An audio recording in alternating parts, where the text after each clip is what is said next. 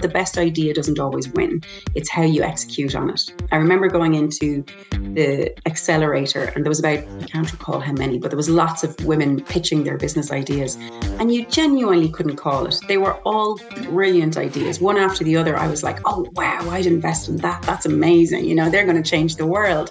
And I remember in the accelerator that they told us, I can't remember what the exact stat was, but it was something like 80% of us were going to fail. And I was like, oh, not this group, because we all have great ideas, you know? And I was so naive to actually great ideas aren't the key to success. It's how you execute. It's the people you surround yourself with. It's your frame of mind, your resilience, your persistence. In many respects, it's back to the people. I'm John Fitzgerald, host of the Chord podcast. I'm curious about the changing world of work. I want to have conversations that will help us all become future ready. Hi, everybody, and welcome back to the Chord podcast. Today, our topic is a combination of two. It's taking career risks and reimagining performance management. And to speak about that, I'm delighted to be joined by Aisling Teillard. And Aisling is a tech entrepreneur and founder of our Tandem, which provides a continuous performance management platform that drives people development through personalized feedback, coaching, and goal setting.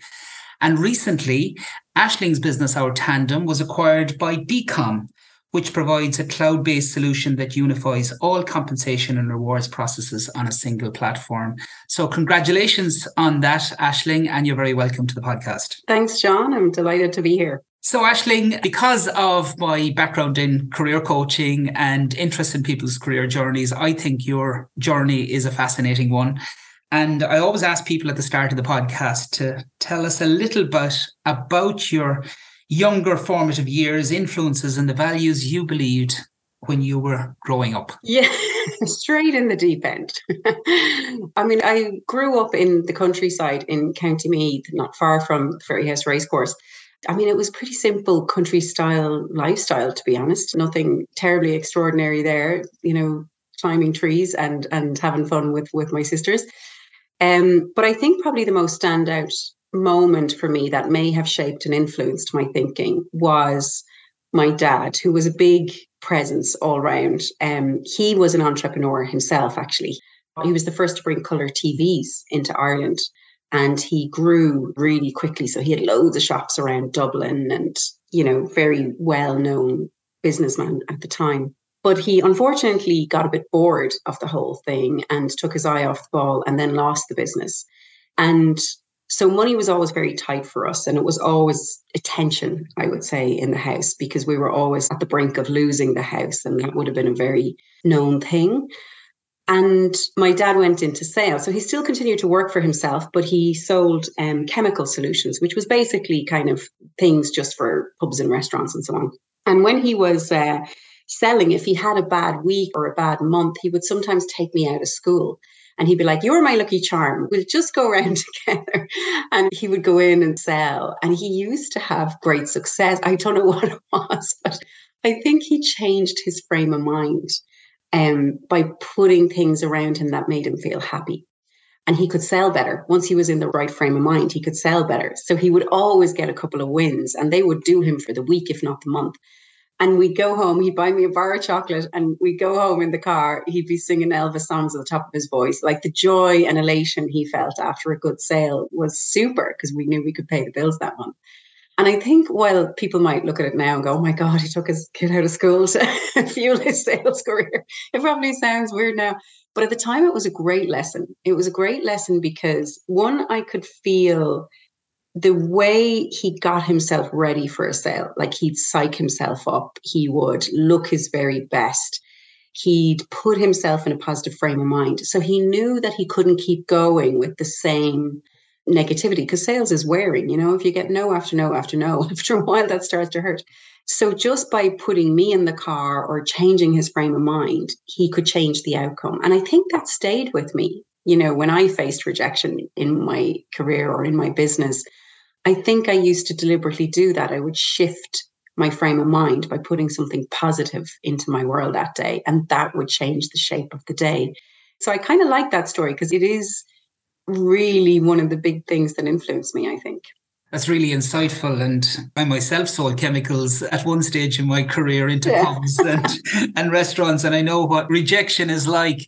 And I'm just actually penning a blog at the moment, Rejection Leads to Redirection. And I think he was a very clever man in resetting his mindset. And obviously you were his inspirational coach as a child in the car to get him going again.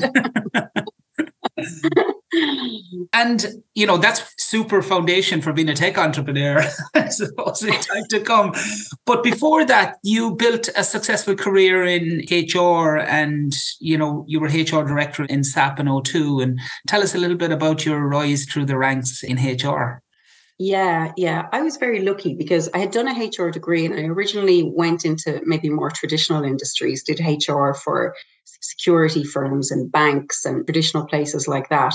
But I think I hit gold when I got to SAP because they had such a fresh take on HR. They were so progressive for their time. Now I'm going back to the 2000s, showing my age here, John, but they were ahead of the curve for so many things in HR. They thought about people in such an empowering way. Like it was genuinely an empowering culture. If you came up with a good idea, nobody got in the way.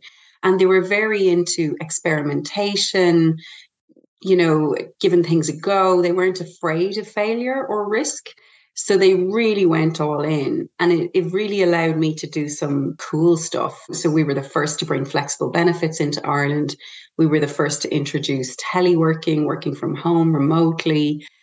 We were the first to do a lot of things in HR. And it was only when I came out of SAP that I realized how far ahead we were, that people were only, 7 years later, I was talking to people who were starting to think about doing these things, and we had done them really early on. And when they saw a good idea, they globalized it. So there was a lot of things we did in Ireland, initiatives, talent management initiatives, and so on, that they took globally. And it was very rewarding, I think, to work for a company who just let you free, let you free to do those things. I love a good project. So I was just doing project after project after project. And it was superb. And I really loved SAP and I have such admiration for that company. But O2 tempted me away because, and maybe it's an ego thing, but they kept winning best company to work for and we couldn't win it. And I couldn't understand why we weren't winning it. I was like, what is going on? So I wanted to learn their secret sauce. I was like, why are they winning it? So I took a role there, and as well as 7-year itch, I'd been 8 years at that point at SAP. So it was time to I always feel like you can only grow so much in one place, So, and SAP actually had a really great idea, which was talent shouldn't stay in the one place for too long, that you should actually change it. So there's a very proactive job rotation in SAP to make sure that you didn't get stale.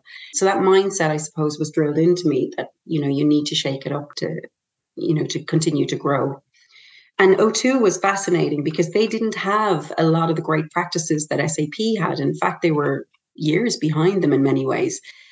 But they had this incredible focus on communication, engagement, and recognition. They were the masters at it. I mean, we didn't just run awards shows. We invited Westlife to come to our awards shows to sing for the employees. Like, it was over the top entirely. But it was just really fun and engaging. And there was this spirit of gung-ho, and everybody was so proud to be it. We call them blue blooders. Everyone was really proud to be an O2. And that was a fascinating journey. And I think I learned a lot there. The early days, there was a lot of fun. There was a lot of great practices around communication that I learned that SAP absolutely lacked. So I could see why these guys were winning and SAP wasn't. But then I moved off and did a global role, setting up a shared service for Europe. And that was a fascinating journey. And I had done that same journey for SAP because they had set up a shared service as well globally. And of course, being the volunteer, I put my hand up to go first, This time I set up the shared service and we had a really successful initiative there. We brought 100 jobs to Ireland to grow the shared service team. And we used to have people coming from all over the world to come and check out our shared service because it was considered best in class. So really proud of that.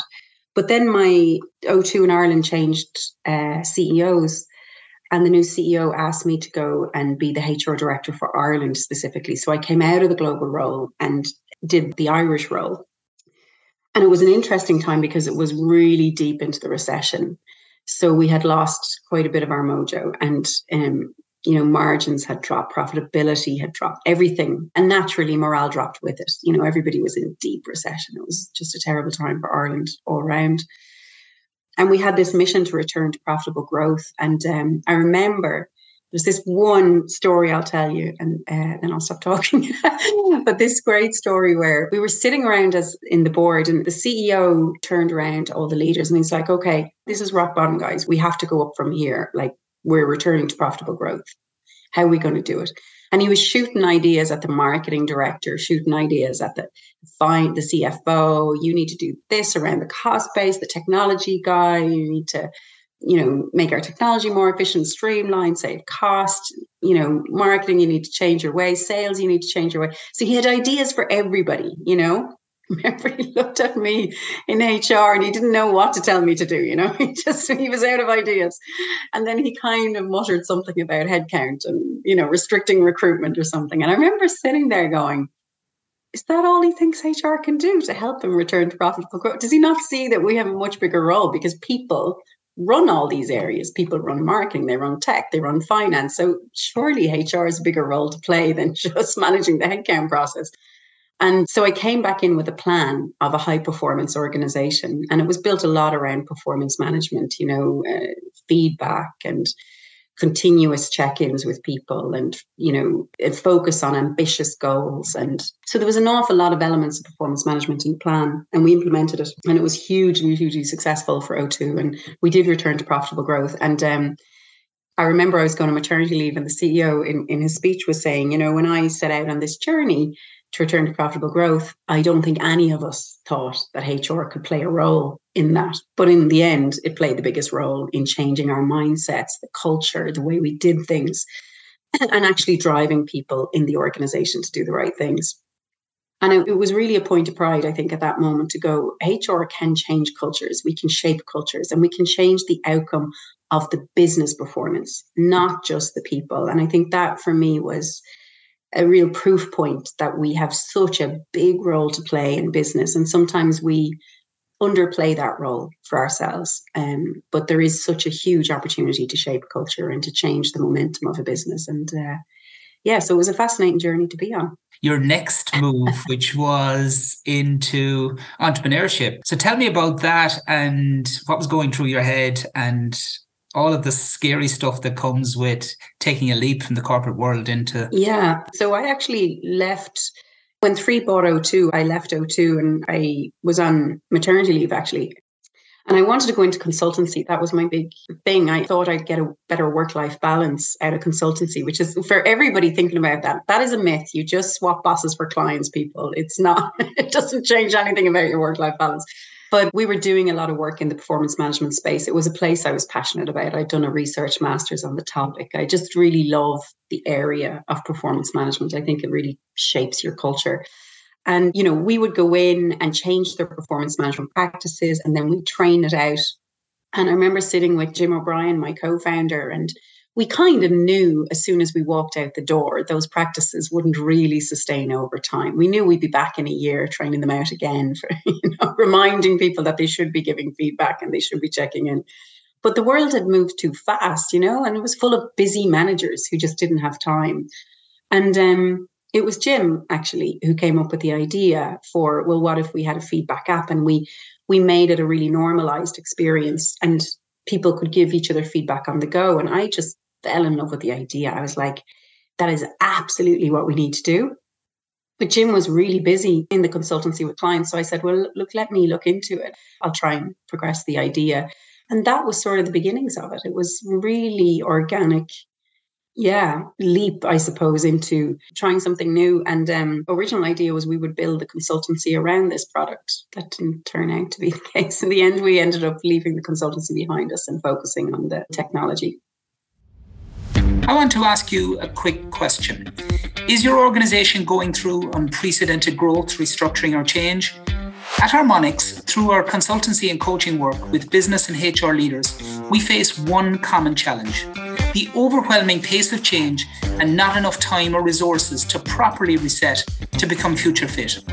If you would like to register for a free diagnostic session with one of our team of experts, go to harmonics.ie to get in touch today. Now, back to the podcast. So what started out as a consultancy in performance management then moved in to become a tech startup. So describe that journey and what was required and what you faced.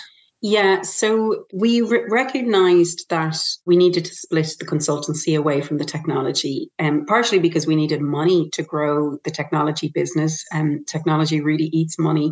So we needed investment, and investors don't like to invest in consultancy. They like to invest in SaaS businesses. So it needed to be a pure technology play. And we also recognized that, technology really shapes the way you can drive a culture.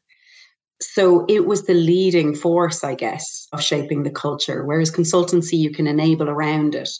Then it was a journey of, at one point, I had to make a decision, which was you can no longer consult anymore because you won't have time. And I joined an accelerator in NDRC, which was a really interesting one because it was female founder-led accelerator. So everybody was female in it, which was super interesting because I don't think I'd ever worked with so many women before, because a lot of my experiences in HR, there's a lot of women in HR, but my peers were mostly men. So that was really new for me, being surrounded by all these driven, inspiring women. It was fantastic. And then it was a case of building up the business, finding the early clients, finding investment, I suppose, to give you that start that you need to go.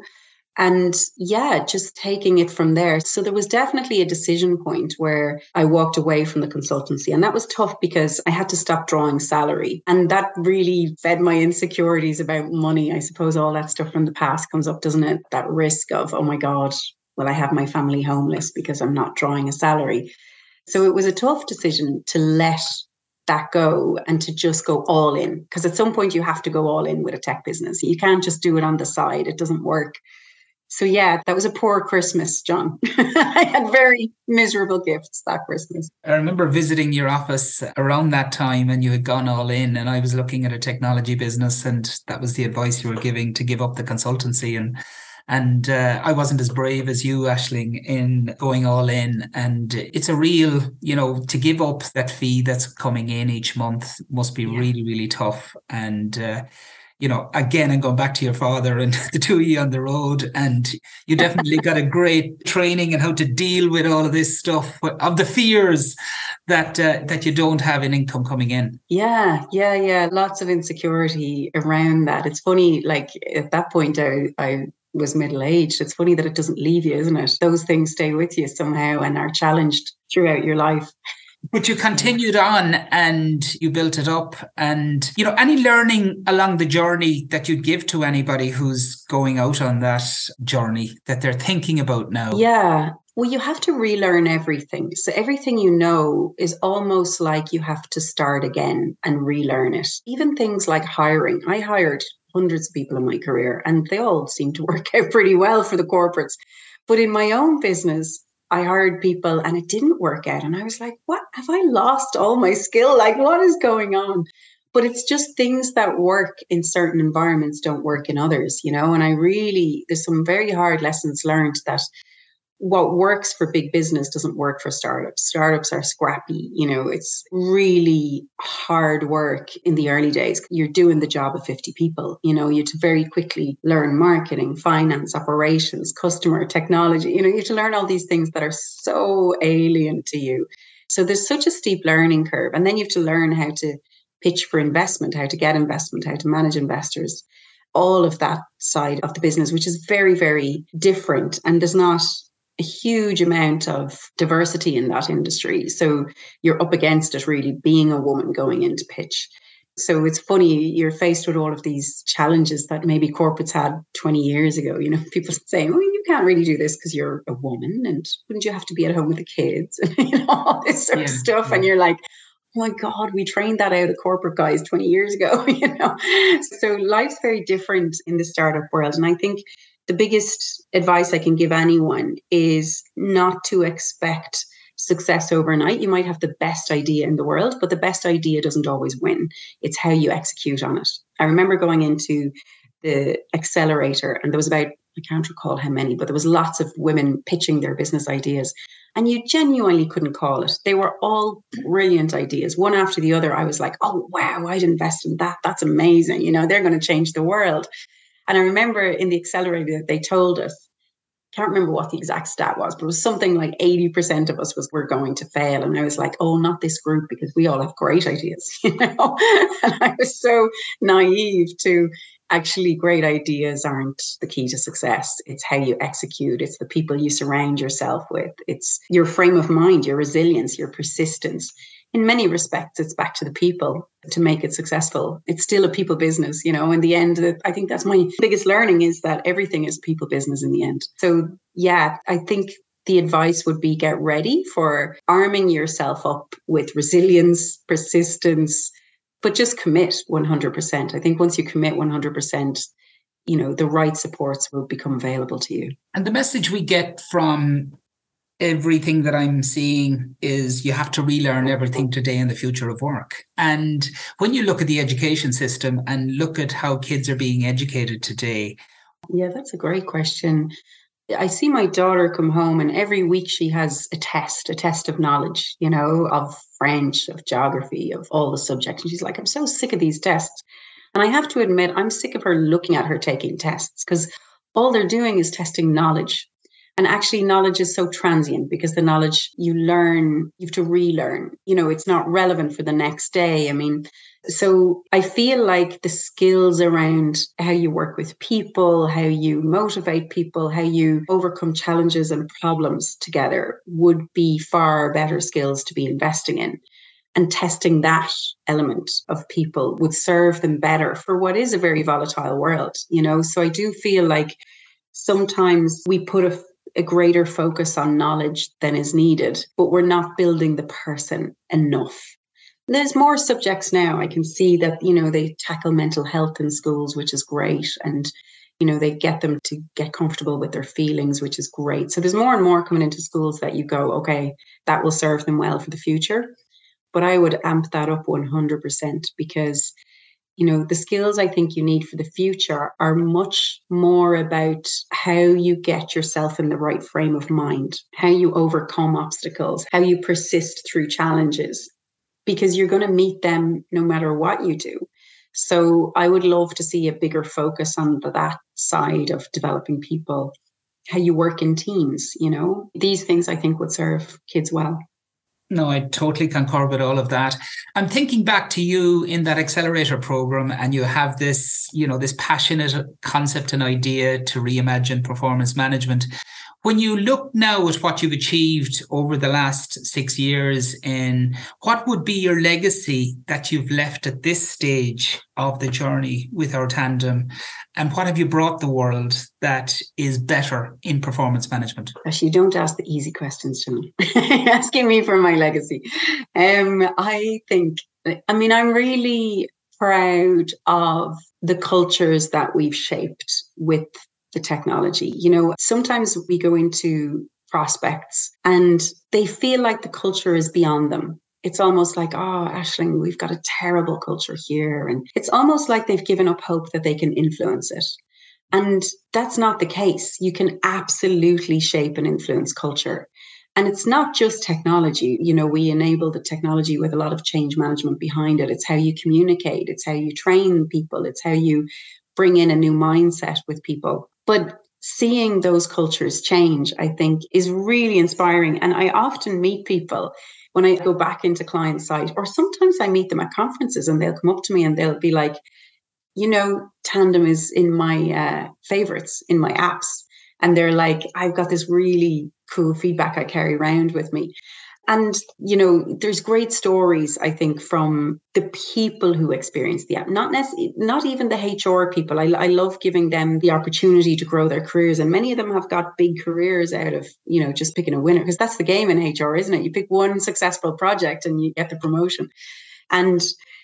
But actually the people who are using the technology and how it changed their perception of themselves and their self-awareness, because I think that's how growth starts. You can't grow unless you're aware. You're aware of the strengths that you should amplify in yourself, or you're aware of those development needs that maybe you need to focus on to get to a certain level. But I love this concept that people are woken up to their strengths in particular, because you can work all day on your development needs and get nowhere. But if you have a strength that other people see a strength in you that you didn't know you had, you can really amplify that strength, which can do wonders for your careers. And there's been lots of stories of how people were given feedback of people saw leadership in them. They didn't see leadership in themselves and they got promoted. And so I think there's these moments that I get sometimes when people come up to me and they tell me those stories that I go, okay, if that's all I've done, then that's enough, because they're really proud moments that you've actually made a difference to somebody's life. But en masse, that you've made a difference to the culture. You know, a lot of the clients we work with, they are quite traditional. They wouldn't have had any feedback practices going at all before the introduction of Tandem. And we see now that people on average are in there in busy times twice a week, giving or receiving feedback or checking out their passport or, you know, doing various things in the platform. And you know that that culture has changed, and you see the engagement scores rocket, you see trust scores rocket. And that's the piece. I think people don't realize that feedback is a trigger to so many other things. You know, feedback isn't just great in its own isolation, but actually if you have great feedback practices, trust grows. And if trust grows, people are more likely to take risks together. So innovation grows. If innovation grows, then, you know, performance can grow with it. So it's a trigger for so many other things. And we see you know, I'm always at clients going, tell me if your engagement scores have changed, you know, tell me if you're seeing any differences within those metrics of trust or leadership. And we see them change as early on as 3 to 6 months. And that's something I think maybe is the legacy, is that without ever having met these leaders, in many cases, we've actually changed their world a little bit. So yeah, that's something I'm always proud of. You know, we see it in sport, don't we? Performance feedback is so vital. And it's almost as if we don't carry the lessons from the sporting field into the working world. And maybe it was because a lot of people felt that they were on an individual journey and there's nobody I can trust and I've got to do it on my own way and go up this career ladder. And it really is when you surround yourself with other people who give you that great feedback. And as a coach, I've been in so many sessions with people who didn't realize their strengths. And all of that comes back to you because it is that lack of belief that they might have in themselves. And they look over at person X or Y and say, oh my God, I could never be as good as they are. And it's all for the lack of that feedback. So give me examples then for anybody who doesn't know your software and what it does. Give me the short version, Aisling, of what it does when it goes into organizations. Yeah, so our platform is really, it's an alternative to traditional performance management. I think in the past, performance management has been quite individualized, quite competitive by nature, and maybe not as focused on growth as it should be. So our platform is built around this concept of a passport, which is basically that you develop your own passport for your growth, for your development, for your career over time. And through that passport, it encourages you, nudges you to kind of go get some feedback for yourself, go check in with these people, you know, have your moments, track your goals, even your personal or your development goals, not just your business goals, but any type of goal, your well-being goals. Have it all in the one centralized place so that you can track your journey and take it with you, but also so that you have some objectivity around the whole performance conversation as well. Because I think in enterprise, people often have new managers, there's many restructures, and you can show up and have done all this really hard work for the year. And suddenly there's a new manager who knows nothing about you. So there's a little bit of, you know what, bring your track record with you, so that you can bring that to your manager. And then your manager is encouraged also to bring their version of your track record too, because they're not going to be sat there going, well, this employee has all feedback on themselves. I'm going to get some objective feedback. But obviously those two sets of objective feedback reduce the biases that can occur. And I think that is one of the biggest challenges with HR. And it's getting even bigger now with proximity bias. Because the people who are working remotely more often are starting to be left behind in many workplaces. So having this objective evidence, I suppose, around your contribution is a great means of reducing bias and showing your worth and showing it to yourself more importantly than anybody else. So that's really it. I mean, it does all of the things that performance management platforms do, but it's really focused on growing the individual and heightening their self-awareness. And it's so important that people take the time to do that for themselves. I'm finding that people are so busy that on their tasks and on their work that they forget about themselves on the journey. And as I say, we're living in this volatile world, and, we're just looking at the moment in the news and on the whole, tech that's happening. And, people are going to have to think about their passport, and they're going to think about how they need to pitch themselves to either stay in a role or transition in a role. So a lot of what you do, obviously, I'm a big believer in. And your next step, Aisling, where to next?